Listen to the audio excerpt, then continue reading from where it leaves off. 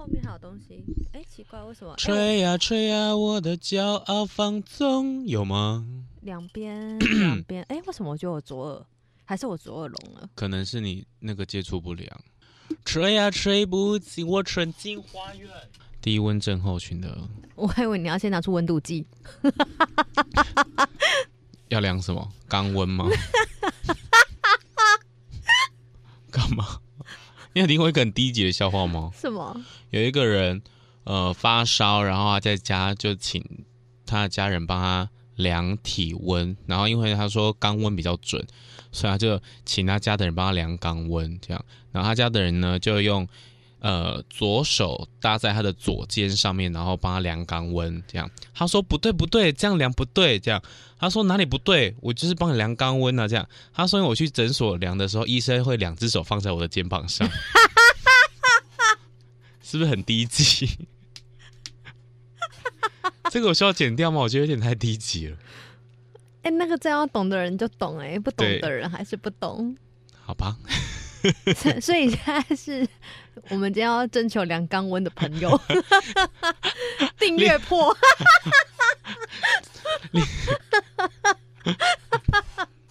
订阅算了，我们要帮你们量肛温。不要乱许愿，因为大家真的都会就是截图或者是真的是帮我们记录下来，然后他现在一直不停的在剔牙。而且上次说什么那个什么啊，除毛拍照给我们看，也没有人拍照给我们看啊。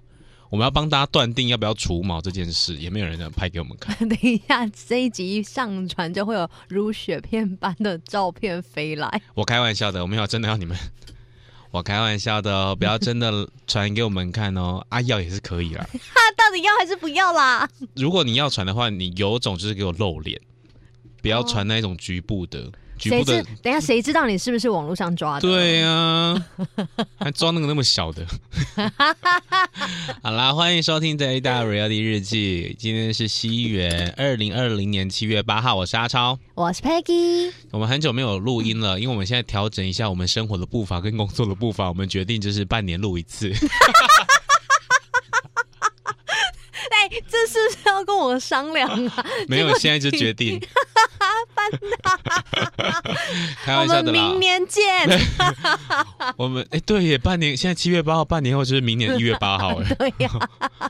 我们就是会慢慢的上传的，因为我们发现就是上传太快，你们都不珍惜，然后我们也会被掏空。加上如果我们有其他工作，你们又不抖内我们就录这个就是要花时间，然后身心俱疲。所以我们觉得这个节目既然要带给大家欢乐，跟有一些娱乐性跟知识性，所以我们决定就是要稍微调整一下步伐。我们会用愉悦的心情来录每一集，跟用虔诚的心来录每一集。OK。今天要录的是比较感性的，今天要录的主题是恋爱低温症。恋爱低温症，为什么会有这个主题？这个主题其实就是说来也蛮妙的，因为阿超在跟我聊一些就是他对于感情的一些观点的时候，我就就是他譬如说就是没有想要确定关系，即便是喜欢一个谈恋爱的感觉，可是他并没有想要确定一段关系。然后加上种种其他叙述的一些状况，有一天我在网络上查着，我就发现，为什么有一个新闻是在讲阿超的人？想说，是谁帮他做的专访？然后那一篇的主题就是那一篇的文章的重点，就是在探讨，就是你有没有爱情低体温。恋爱低体温。所以呢，他就传了那一个他看到那篇报道给我，可是当下我确实没有认真去看，只是知道他就说要录这个，我就上网查了一下，发现天哪，每一篇都是我的专访啊，就每一个都在讲你，每一个都在讲我啊。好，就带大家来了解一下什么是恋爱低体温，它有什么样的症状。基本上简单来讲，恋爱低体温这一个症状呢，它就是就是你可能会觉得谈恋爱是一件很麻烦的事情，然后你就不想谈恋爱，然后久而久之呢，就是你有可能也会对于爱情产生冷感。然后对性会冷感吗？性可能不会吧，性爱可以分开吧？可以，因为我个人对性是没有冷感。要不要排队？肛温吗？可以其他的温啊，我也会量口温啊。不对，医生帮我量口温，手都放在我的头上。可以，只是我比较不好意思帮你量耳温。为什么？我量不到，怎么量耳温啊？而且量耳温要很深入，量口温可以。口温 OK， 好 fine。然后，所以日本呢，他就把这样的族群就是称之为就是恋爱低体温症。还有这个词汇出来，是因为日本有一个作家出了一本书，就叫做《恋爱低体温》，里面就在探讨这一些事情。然后渐渐的，就是最近这几年才有陆陆续续有相关的报道出来，就是有哪些症状算是恋爱低体温？你有列出来吗？有，我列了一些。好，先跟大家讲，刚刚你是说明什么是恋爱低体温，那恋爱低体温有什么样的特点？好，你有列出几点？列出了10点。10点，你觉得满几点以上算是恋爱低体温的症状的患者，还是患者？我觉得这应该，我就要7点以上或者是7点。你大概是10点啊，对，不然6点。我觉得大概5、6点以上，一半以上过半应该就算了。好，那你先对，因为有1、2点一定是可能你这是一个天生个性的部分哦。对，好，那我们来聊聊这哪10大特点。好，就是第一个就是没有办法，这也是在网络上收集来的资料。那没有办法爱上别人。我有。OK， 就是现在就是大家也可以跟着我们来勾选看你有没有。好，第二点。第二点，觉得谈恋爱交往很麻烦，与其和别人交往，宁愿选择单身。没错。真的谈恋爱怎么这么麻烦呢？而且年纪越来越大，谈恋爱越麻烦越怕麻烦。下一点。但是其实这一点就是，其实他自己就是也是算是有点掩盖自己内心想要谈恋爱的情绪啦。然后第3点就是不想依靠他人，不知道该如何就是不知道该如何跟另一半撒娇，就独立。久而久之真的会独立独立起来就发现可能就是连修马桶啊、修水电啊、电灯啊也都会。可是我觉得我本来就是一个不喜欢麻烦，水电工不是，我本来就是一个比较不喜欢麻烦别人的人，因为我怕别人来麻烦我，所以我就不要麻烦别人，你懂吗？我如果去麻烦，不互相麻烦，也不互相沟通啦，那很棒啊。下一点，第4点，与别人一旦关系变得亲密，就会马上想跟对方拉开距离。但其实他这里面有一个他提到的是，就是他怕被对方发现自己的缺点，然后害怕被抛弃。对啊，中吗？怎么样？中啊，大中特中，前面4点全中，全中是不是？全中。而且我觉得这一点最重，如果你这一点有中，你大概有30%，你就是有恋爱低体温。因为前面那些有可能是你的家庭环境跟你的个性造就的，或者是情商造就的。但是我觉得这一点就是，如果你有的话，就是这非常非常的潜意识，而且这很深而且在我身上非常非常非常非常明显。等一下再聊。好 ，OK，好。然后第5点，开始交往后只看到对方的缺点，超重，我超会嫌另一半小高翔。我闲到啊，另一半就跟我讲说，为什么对朋友都这么好，可是对我都这么严格？我当下有一点就是哑口无言，但后来我就跟他讲说，因为我希望你越来越好。对，他真的都这样讲真的。而且我还说，就是夸奖的话，就包含我家人夸奖的话，我都不太会讲，我都会说完全中。我都会说，好的，有什么好讲的？我就是自己的家人跟另一半这么亲密，就是因为这么亲密，我才讲不好的连 partner 也有深受其害对啊，对于身边亲密的人很不会夸奖之外啊，我连别人夸奖我都觉得是假的哦。我是讲，等一下，这是有吗？有吗？有，这个在好，我们先聊下一点。现在是第5点吗？第6点？OK，对，但是第5点，然后第6点，总觉得没有人会真正的爱自己。对啊，但这个我是很些微的，因为我是有一点点的自恋，但是我总觉我觉得没有人爱自己，是没有人真正喜欢真正的我，因为我在家是不讲话的，所以我曾经有一任，他就问我说，为什么我在外面跟在家里面差这么多？我就说，因为在外面就是朋友啊，回来就我们剩我们2个，有什么好在那边这样啊。可是我在家里也会耶，所以你很棒啊。哈哈，Thank you。好，下一点，下一点，开始交往后就会莫名觉得不安，或者是嫉妒，一直想要确认对方的心意，因为你可能就是害怕被抛弃。这个我不太有的原因，这10点我可能只有这一点不太有，因为要让我跟你走到交往这一步就已经很难了，所以不会有交往后的事情。会啊，你也会有一直想要确认对方的心意啊。会，可是你看我之前跟你分享过的，有一些确认完之后，我就会觉得不了了之啊。对，第8点，对于长期1对1的亲密牵绊是有抗拒感的，所以你就尽量就是不要那么深入，然后就让他可以随时可以换人。对，你知道为什么吗？为什么？哦，这一点我也有，因为我觉得爱得太深，你要离开那个人的时候，你就会非常的难过。那你只要淡淡的爱，要离开就只有淡淡的哀伤而已啊。我连爱我家的狗，我都没有用尽全力去爱，因为如果有一天他离开，我觉得我们家一家4口哭得最惨，大概是我爸跟我妈，然后看起来最冷血无情的就是我，因为我就觉得淡淡的，我就想说他有一天就是会死掉，所以我只要淡淡的对他，我回家他要讨摸，我就摸摸他这样。你知道你平淡到其实我没有发现你有养狗。我家有狗啊。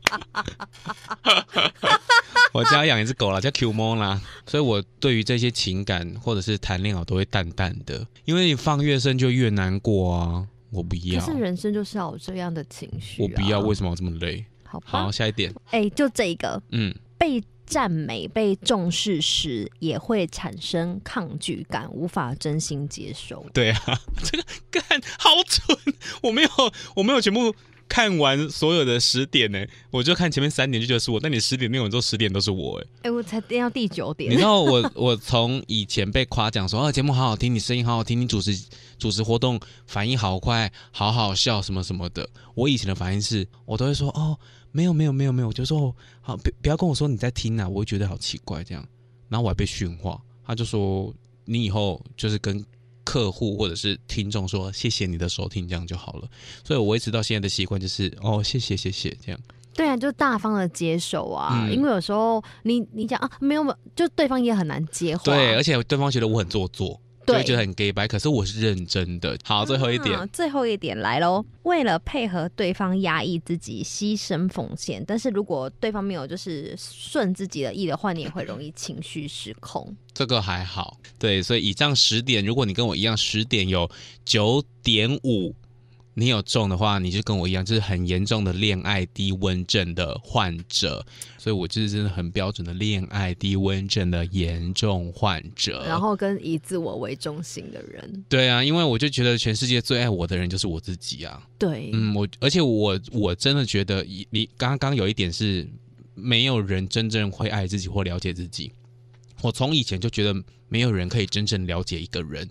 好，接下来呢，我们开始来聊案例。刚刚呢，前面10点有几点我都有附和说，待会要聊，就是有一个是与别人一旦关系变得亲密，就会想要马上跟对方拉开距离；跟另外一点是开始交往后就只看对方缺点。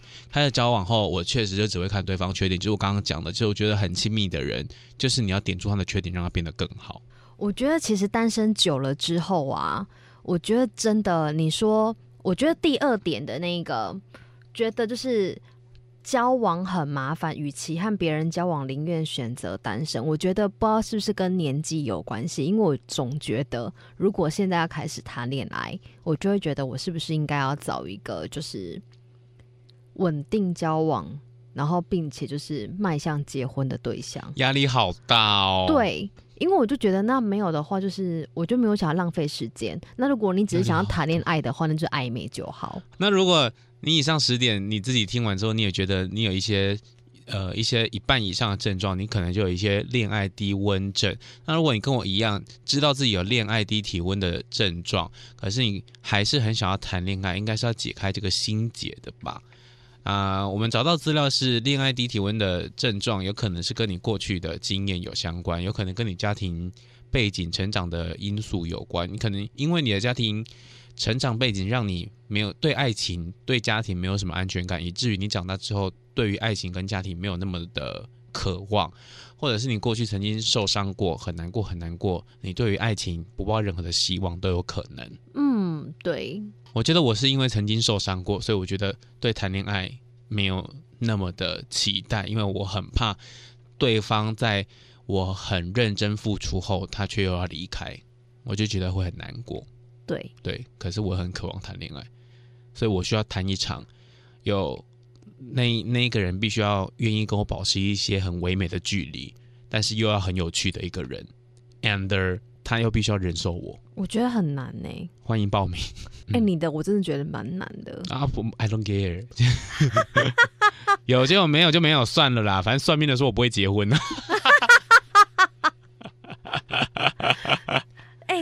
可是其实如果说可能也许你有一些这样的症状，可是你并没有觉得就是你跟恋爱低体温有关，然后你可能会借由今天的单元，你才发现原来自己其实是恋爱低体温患者，好，就是症状的人。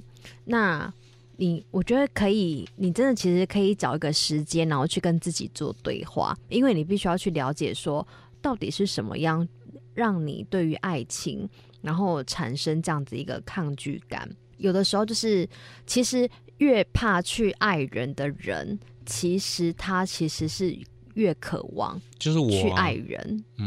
然后你知道，我也很渴望想要找一个人认真的对他付出，可是我就是觉得很像便秘，大不出来。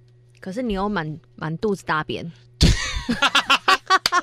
对，我就会渴望啊，因为我曾经看过一句话，他说当每天早上醒来发现自己不是一个人，那是一件很幸福的事。对，但是我每天醒来都是一个人，就觉得马西姐的呀，没有啊，你可以再看看远处的姐姐，很远。